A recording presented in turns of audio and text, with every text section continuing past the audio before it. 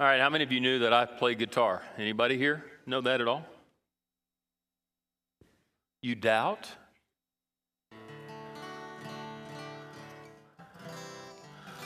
Now, I know some chords. I've always wanted to be like Mark, though, you know. This is his guitar. And a guitar has how many strings?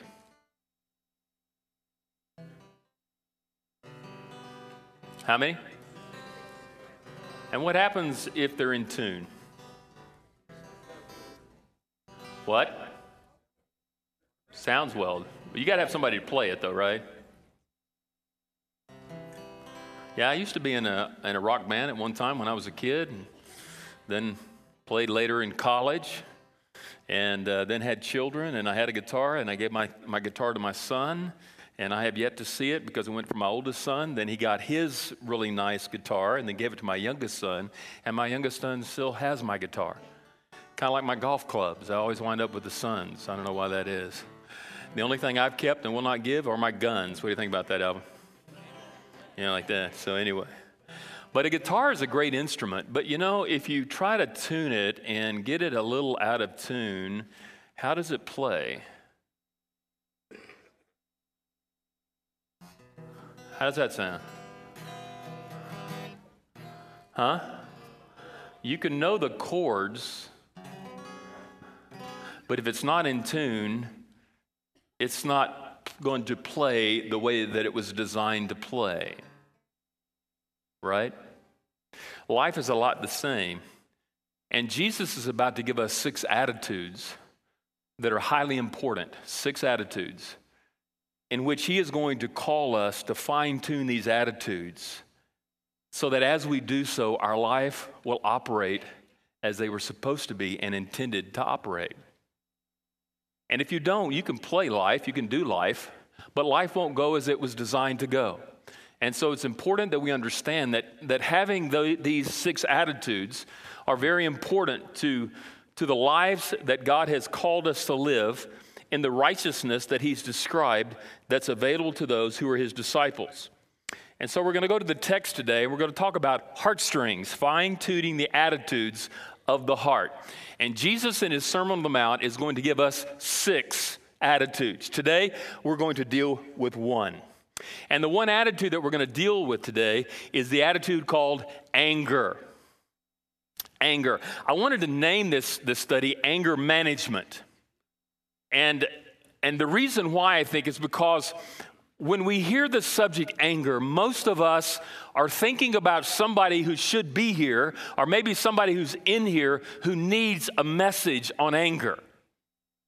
I'm not going to ask for a testimony. I'm not going to ask you to raise your hand. If you know somebody that needs this, think of their name right now. That's usually what we do when we hear a sermon about anger. Or the second response is, I should have skipped today because this is a subject that I don't want to hear about and later be held accountable for.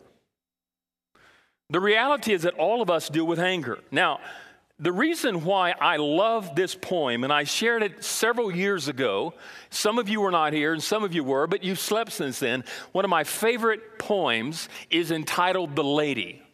And the reason why I like it is because there are times, I think, where most of us think that anger is mostly a male problem. Right, ladies? Right, guys?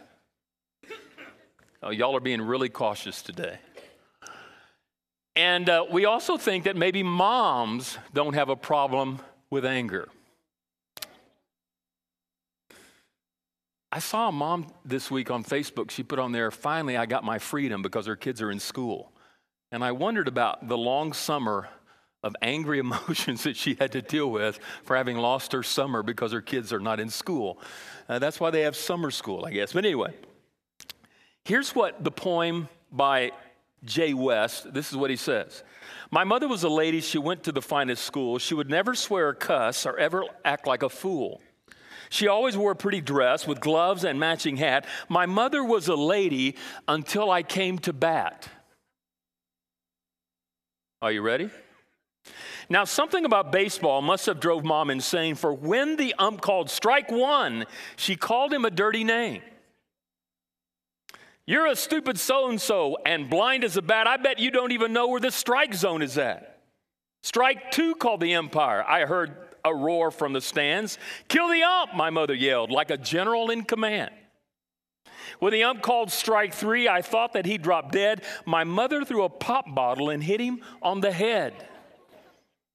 The crowd came out of the stands. That started a great big fight. My mom was right in the middle. She was a pretty sight. I don't think she even realized the umpire was my dad. Every dad had to take a turn to umpire at least one game. My dad recovered very nicely, but I won't ever be the same.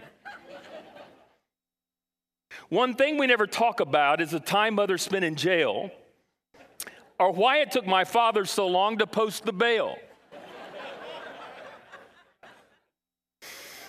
I bet their pastor saw them in the office right after that. Anyway, my mother is a lady, and that she will always remain as long as we don't take her to another baseball game. We all have a problem with anger. If you have a computer, you've been angry at a computer. And sometimes the best way to fix it is nothing like a good hammer. If you're married, you've had a problem with anger. If you're connected to a family, a biological family, there are times in that family where you will experience anger. If you're a part of a faith community like a church, the people you're closely connected to, even spiritually, who have good intentions sometimes will act inappropriately and in ways that will hurt you. And as a result of that, you will have and experience anger. Chances are where you work, there are times when you've been angry at someone.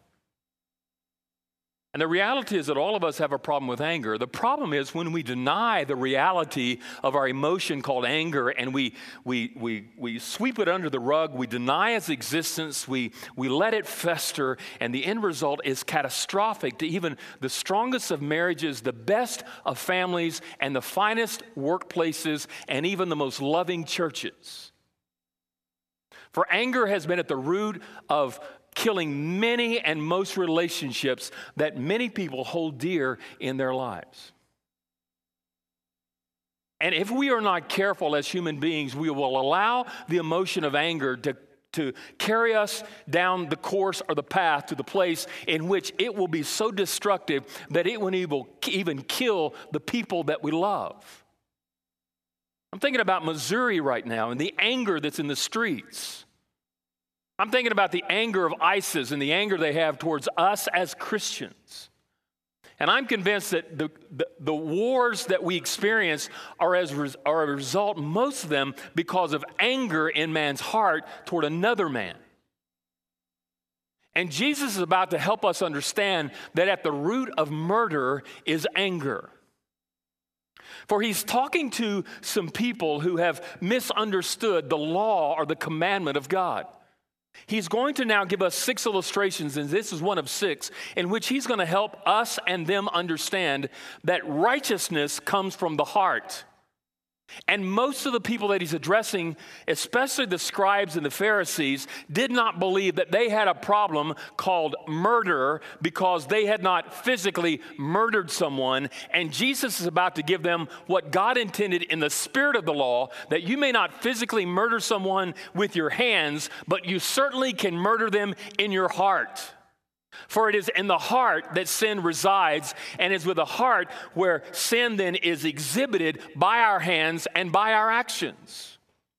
And he's about to bring now to the reality of their sinful condition in this whole concept called murder. But before we do, I want us to look at Unger's definition of what anger is in the definition of what we're talking about. Look at the text up here on the screen. It says, the New Unger's Bible Dictionary states that anger is sinful when it rises too soon, without reflection, when the injury that awakens it is only apparent, when it is disproportionate to the offense, when it is transferred from the guilty to the innocent, when it is too long protracted and becomes vengeful. There is a thing called righteous indignation, which is anger, and the Bible talks about God getting angry. But God, even though in his anger, never sins. And God is saying that we should understand that there's a righteous indignation, which is anger. But if we are not careful, anger can be, even though it's righteous, can be acted in a wrong way and overreacted and become sin. And there is also a thing called anger that is a sinful anger that must be avoided. So there are two types of anger: a righteous indignation, which is the right kind of anger, which God has, which we should have from time to time, when injustice is being committed against someone else. But there's a wrong kind of anger that we must completely avoid because of the circumstances that anger brings, not only in our personal lives and in the lives of the relationships with the people that we care most about. What people don't realize is that anger is more destructive to the person that is angry than to the people that they're angry toward. But somehow we miss that because we revel in our emotion called anger. Well, what does the Bible say? A couple of verses in Proverbs chapter 29, verse 22. The Bible said, "A man of wrath stirs up strife, and one given to anger causes much transgression." Interesting passage, isn't it?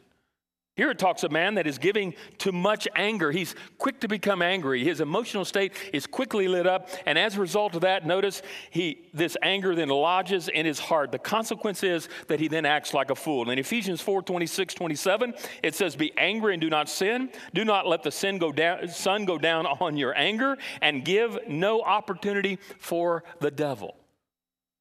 He says here that we are to be what? Quick. Do not be quick in your spirit to become angry. You know, sometimes we're around people and we know people, and sometimes we're like this, that we are so emotionally drawn that in just the drop of a hat, all of a sudden, rah! And the people around us are just completely living and walking in fear. If you had a dysfunctional family member or a dysfunctional family, or maybe a dysfunctional parent, you learned their body language, and by their very body language, you knew to avoid them, or you knew when you could not get away with certain things, and you would probably more than likely hide from them because you know at just the drop of a hat, rah, it would come out. Notice in Ephesians 4:26, "Be angry and do not sin. Do not let the sun go down on your anger, and give no opportunity for the devil." The angry in the early part is an angry that is righteous indignation. It says that there is a righteous anger. There is a right kind of anger, but it says we need to be careful because even though we possess the right kind of anger, we can react wrongly to the feeling and the emotion of anger in a sinful way. So guard that. And the second part of that verse says, "Do not let the sun go down on your anger." That's irritation, anger.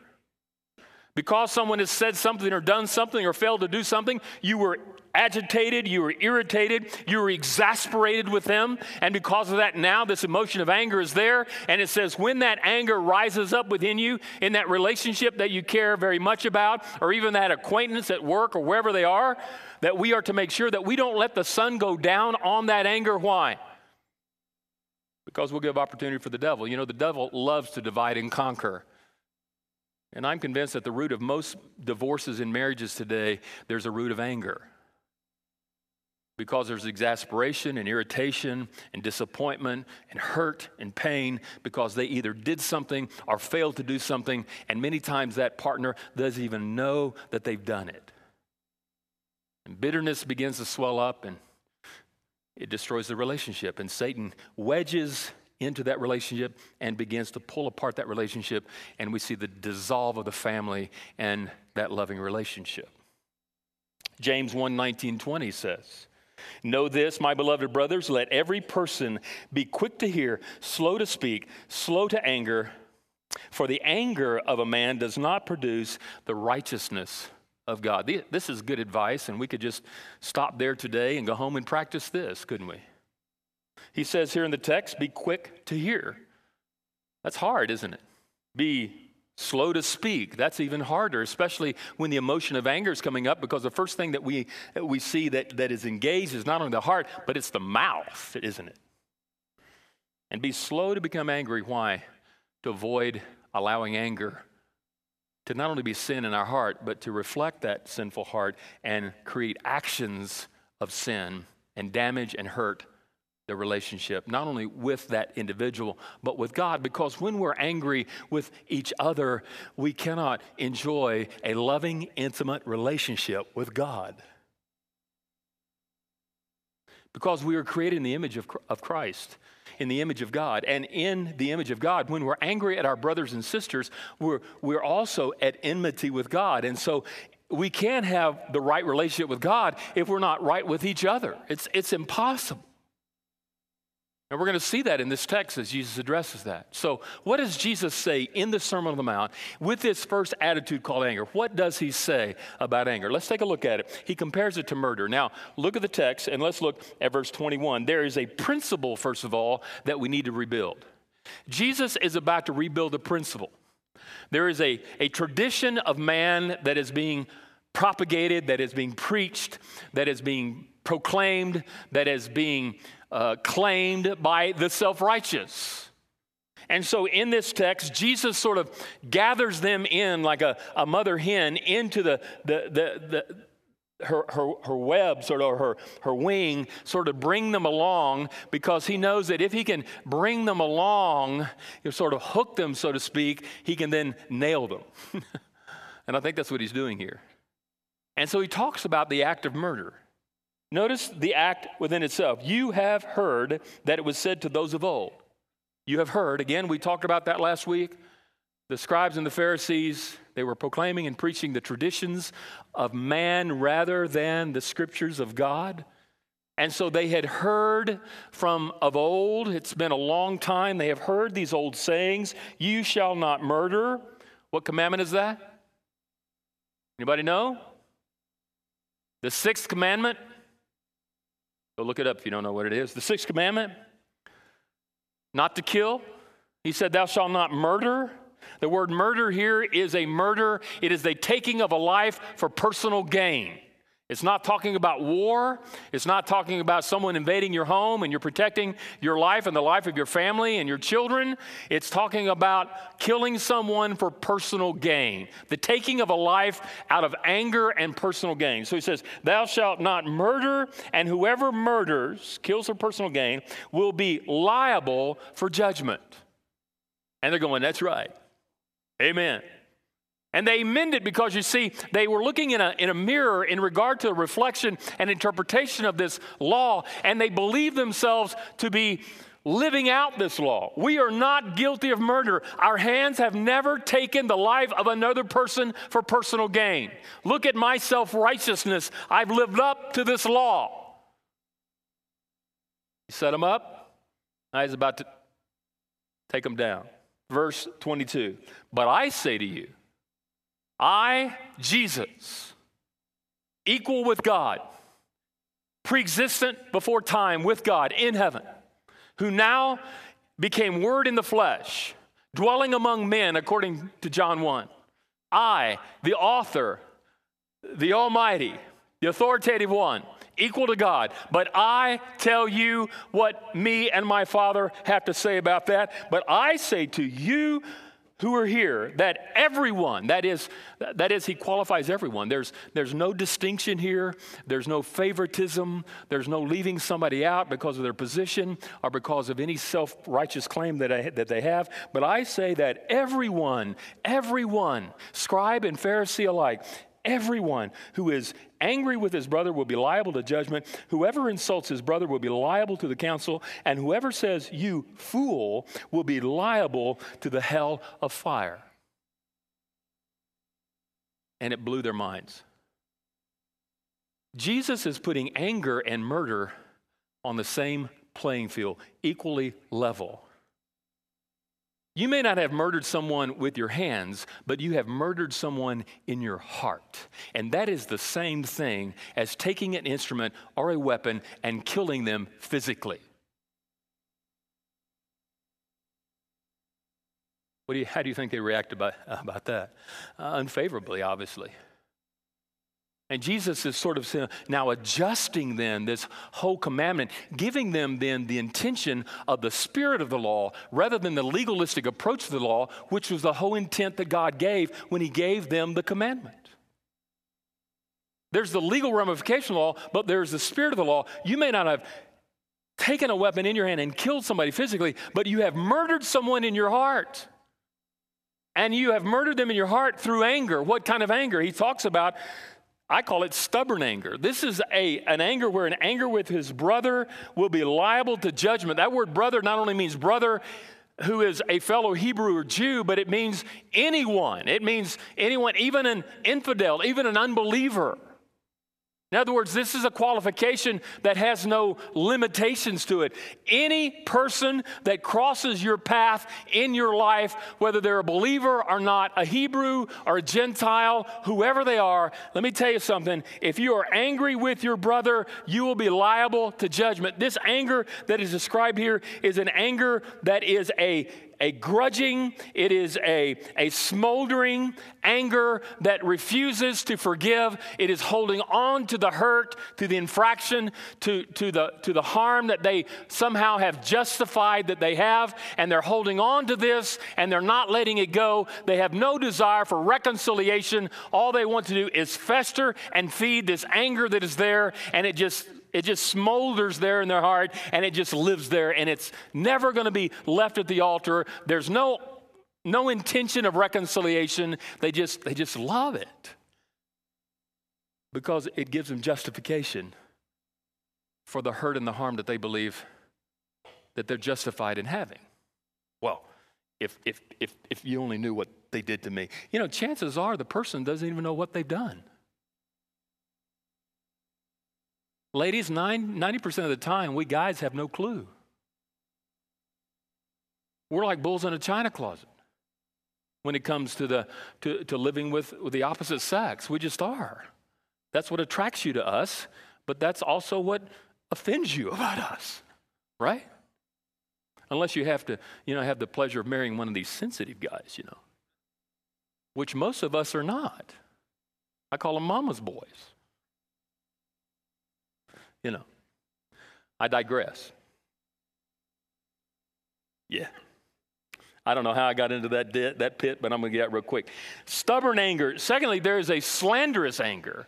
You see, I'm festering and I'm holding on and I'm feeding this anger. I'm justified to this feeling that I have. They've hurt me. They've harmed me in some kind of way. And now my anger then begins to escalate. I begin to slander them. I'm filled with scorn and disdain. There's this hatred toward them. Every time in the room, I just and now I begin to slander them. There's an outward byproduct of this anger. This anger now is not only visible by my actions or the look on my face. And some of you ladies know what I'm talking about. He doesn't have a clue. I've been trying to give him signals that he's made me upset, and he's just not paying attention. And your husband says, "Well, I didn't know you were angry." I've been giving you signals for 3 days. But we're just like this, ladies. I'm sorry. It's just hard for us to. Now, there are looks, guys, that we know that when we get them, we should not ignore them. You know what I'm talking about, guys? Can I get amen to that? Amen. Got one brother over here who's going to be having lunch by himself. I'm not sure who that is. But this person has malicious intent, and they begin, their anger is so festered that the first thing now that begins to work is not only the expression of their face, but their mouth starts to move. And they get on the text, or they get on emails, or they get on Facebook. Sometimes they get on blogs. And anything you write in print that's on the internet stays there forever. So be careful what you put in print. And they began then to degrade, to ridicule, to belittle, to attack verbally with anyone that will listen. And they will destroy a person's character and their credibility with as many people as will listen. It's anger. And then the last part of the anger is what I call spirited anger. This is the high-tempered anger. This is the escalation of anger. And he says, whoever says, "You fool," would be liable of hell of fire. There was a place in Jerusalem where there was a city dump. And they took all the refuge there. And when a criminal died, they would take that criminal his body there, they would not give him proper burial rites, and they would throw his body into the dump, and the dump was then lit on fire, and the bodies were burned. They were cremated, and Hebrew Jewish people did not approve of cremation, and that was the ultimate insult in your death.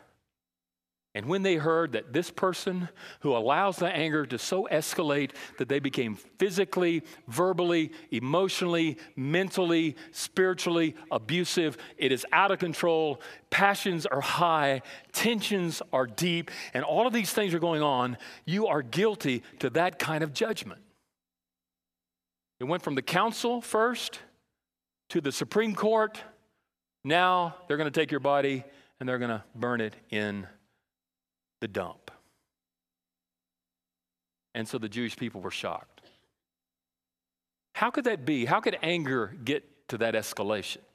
Is it possible for that to happen and you still be righteous in your actions? Jesus was. Take your Bible and turn to Matthew chapter 26. I want to look at this very, very quickly. Matthew 26. When Jesus had finished, verse 1, all these sayings, he said to his disciples, you know that after 2 days the Passover is coming and the Son of Man will be delivered up to be crucified.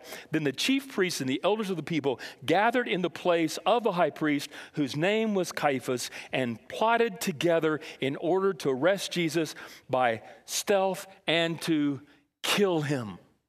Why do they want to kill him? They were angry. They were angry. If you are not careful, you can become so angry that you will take the life of someone else by your own hands. And we all would say that's wrong. But Jesus is saying for his disciples, I'm going to bring it to another level. You can murder someone not with your hands and claim, I've never murdered someone, but if you have committed murder in your heart, that's the same thing. If you have gotten so angry with someone that you have done these things, you are guilty of this commandment. We see then not only the rebuilding of the principle, but then we see also in the text the reconciliation of a posture. There's a posture to reconcile. Notice in the text, verse 23, so if you are offering your gift at the altar and there remember that your brother has something against you, leave your gift there before the altar and go. First be reconciled to your brother and then come and offer your gift. This guy is bringing an offering. Now, don't miss the kind of offering that it is. It's a sin offering. He's committed a sin. It's possibly the Day of Atonement in which he's bringing an offering. It could be a dove. It could have been a lamb. It could have been a goat. It could have been a bull. But he's bringing an offering to the altar, and he is laying his hand on it, and it is to be slit. It's to spill his blood on the altar for the remission or the atonement or the forgiveness of his sin. He recognizes his sin before a holy and righteous God, and he's bringing his offering before God. And while he's bringing this offering to God, notice he remembers an offense. What's the offense? We don't know. We don't even know how he remembered it. But he's offering his offering before this sacrifice offering, hoping to have atonement or forgiveness of his own sin. And then he realizes, I've got someone over here that I have sinned against. I have sinned against them. We're not sure how he knows that, but he knows that. And we see in that offense, as he remembers that, he then has an opportunity either to make it right or to ignore it. In here, he doesn't ignore it. He is told to leave his offering at the altar, leave it there, go and reconcile with your brother, and then come back. That's the opportunity. The opportunity is when you remember that you have sinned against someone, you need to go to them and reconcile with them. At that moment, that is the opportunity. Don't put it off till tomorrow or next week or next month. Why is that? Because weeks become months and months become years, and before you know it, reconciliation never takes place, and the division continues to grow, and your relationship with God is continuing to be hindered by that. If we're harboring unforgiveness and resentment towards someone who has sinned against us. And notice the order that he gives here. He says, first be reconciled to your brother, and then come and then present your gift to me. I don't know about you, but that kind of struck a chord with me in Genesis chapter 4. Take your Bible there. I want us to look at Genesis 4. There were two brothers, Adam and Eve. They were in the garden having a wonderful time. And they had 2 sons, right? Verse 3 says in chapter 4, and the course of time came, brought to the Lord an offering of the fruit of the ground. And Abel also brought the firstborn of his flock and of their fat portions. And the Lord had regard for Abel and his offering, but for Cain and his offering he had no regard. So Cain was very angry, and his face fell. Did he have a reason to be right to be angry? Did he? What's the answer to that? No. He brought the wrong offering. His brother brought the right offering. And yet he felt slighted somehow. And anger rose up in his heart because my brother's offering was accepted and mine was not. Notice verse 6. Don't pass this up, but notice verse 6. The Lord then came to Cain and said, why are you angry and why has your face fallen? If you do well, you will you not be accepted? And if you do not do well, sin is crouching at the door. Why is sin crouching at the door? He's angry. If you let this anger fester against your brother, sin's crouching at the door. Its desire is for you, but you must rule over it. You got to get it under control. What does he do instead? Cain spoke to Abel, his brother, and when they were in the field, Cain rose up against his brother Abel and killed him out of anger.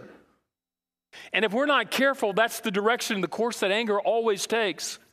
We have 2 brothers offering an offering at the same altar to God. He accepts one and rejects the other because it is done with the wrong attitudes of the heart. And instead of reconciling with God, he gets mad at his brother. And as a result of that anger, it festers to the point, after having given a warning by God to control it, to manage it, he then allows it to escalate to the point where he takes his brother's own life. Here we have 2 worshipers in a worship service, one getting angry at the other. And we wonder why anger sometimes wells up in churches today.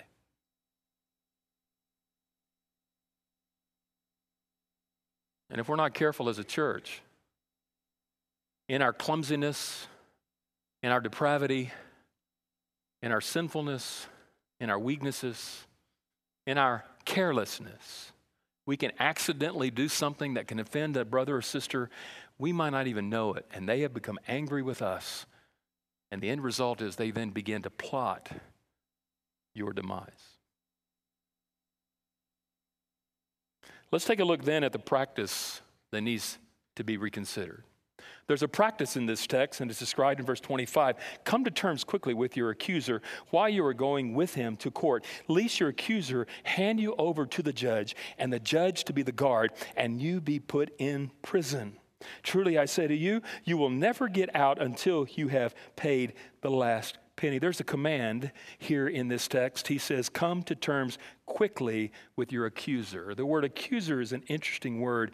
It means adversary, it means enemy, but it also means someone that believes that you're liable for a debt. A debt has been accrued. There's some sort of disagreement or some sort of offense, some sort of sin, some sort of hurt, and so now he is your accuser. So there's a command, come to terms quickly. There again we see, seize the opportunity, seize the moment, don't delay. If someone has sinned against you, do not delay and go to them. If you are aware of sinning against someone, you must go to them. Now, make sure that it's sin, because somebody may be angry at you and it's not because of sin, it may be because of righteousness. But if there is a sin that you have committed or your brother has committed a sin against you, you must quickly then come to terms quickly with that which you are liable to. The charge is he or she has a legitimate charge. Your wife may have a legitimate charge, husbands. Your children may have a legitimate case, parents.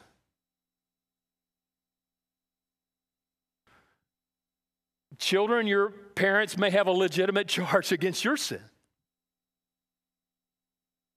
And he says, come to terms quickly with that.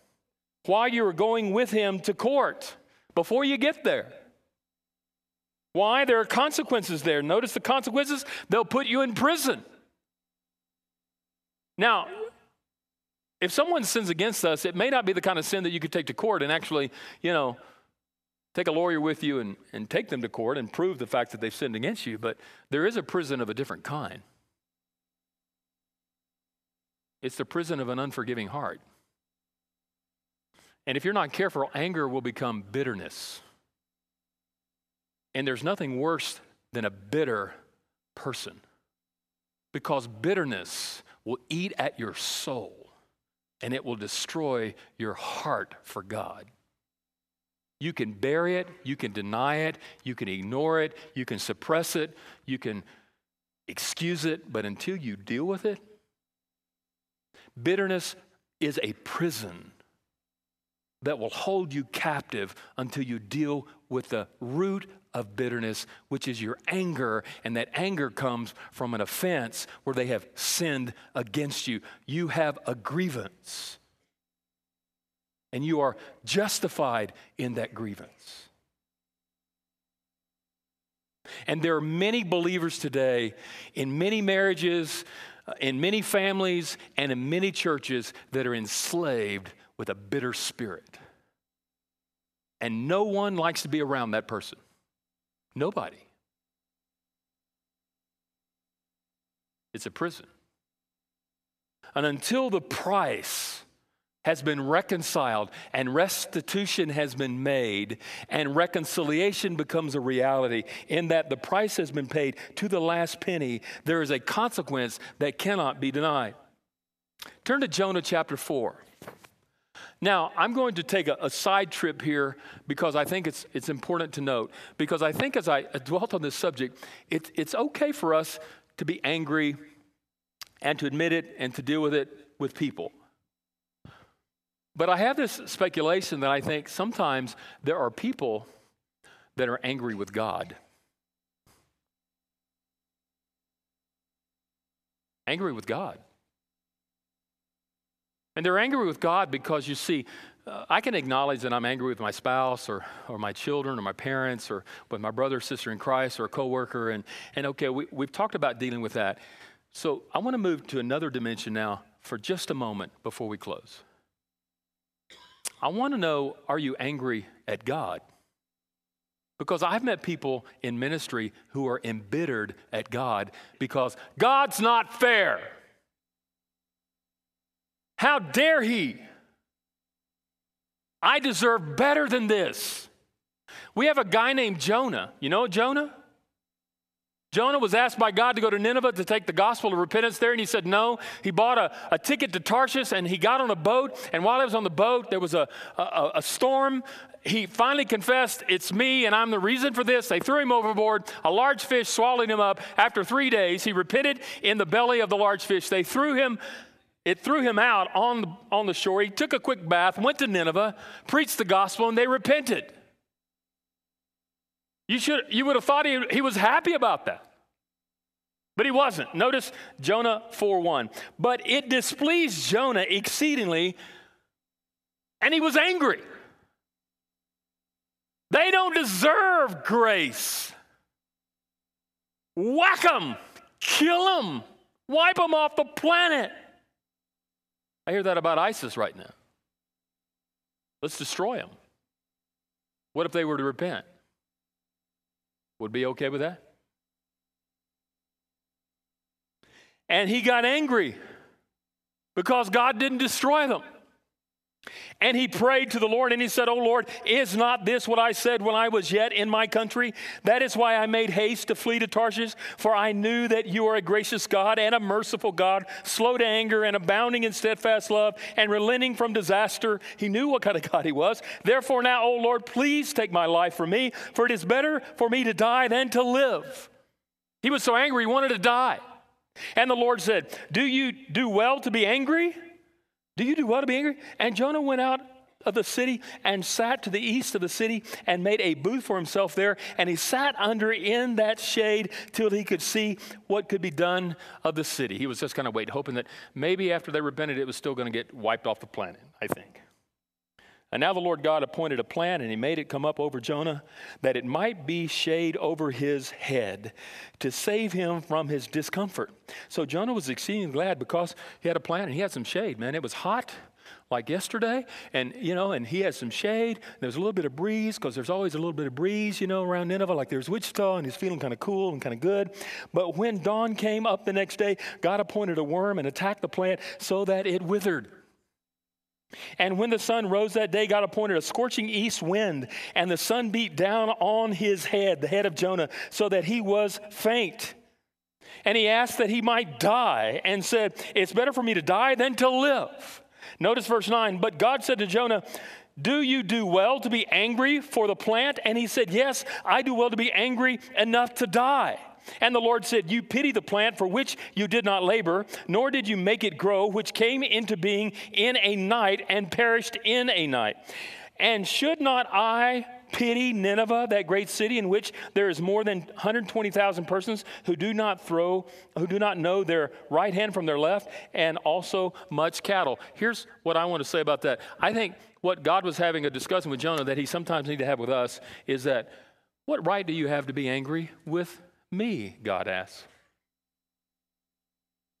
Well, I've gotten the short end of the stick.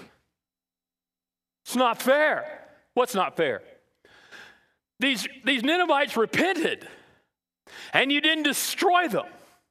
I knew you were a gracious, forgiving, loving God for those who would repent and turn to you, and you forgave them. And dadgummit, I'm mad, I'm angry at you, God. And he goes up on top of this hill and he sits down, and there's this tree there, and God grows up this plant, and there's this great shade, and he's having this wonderful time. And then God sends a worm to kill the plant, and now the scorching sun is beating down on him, and he gets mad. And God says, why are you mad? What do you mean why I'm mad? I was enjoying this life, and then you took it away from me. I had this shade, it was gone. And he says, was not the tree mine? Well, yeah. Did I not send the worm? Well, yeah. And if I want to take away the shade that I provided, don't I have the right? I guess. Are you not mine? Are you not my prophet? Can I not do with you what I want?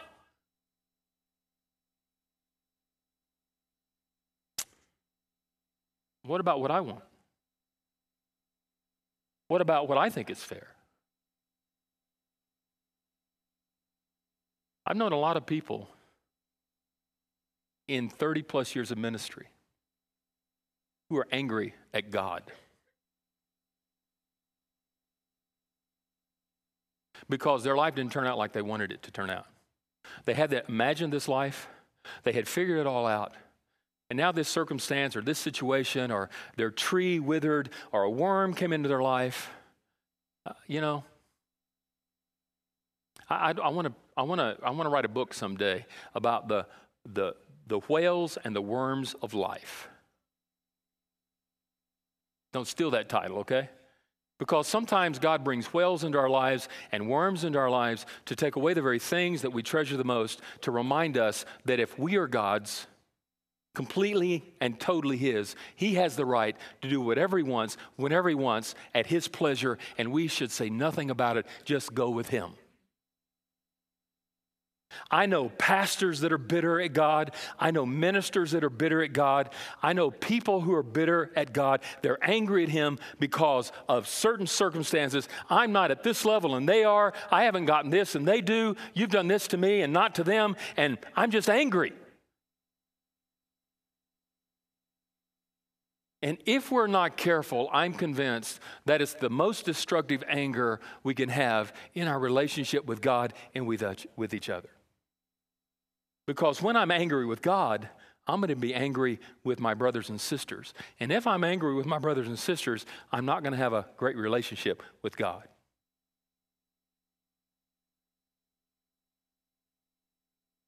So what about this thing called anger?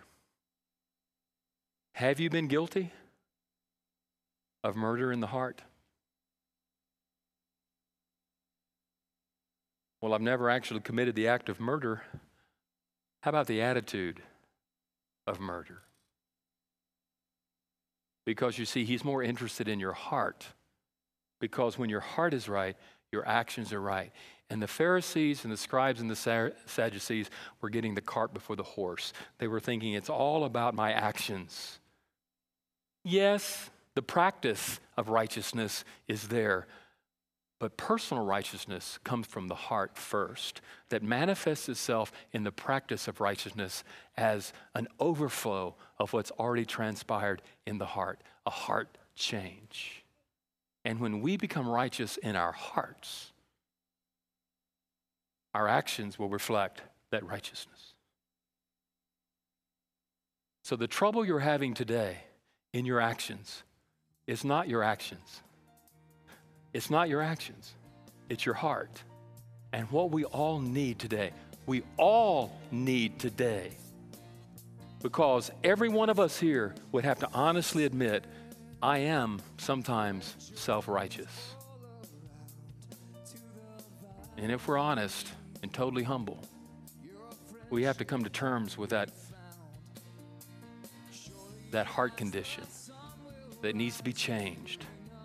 And it can only be changed by the power of God's Spirit. Let's pray.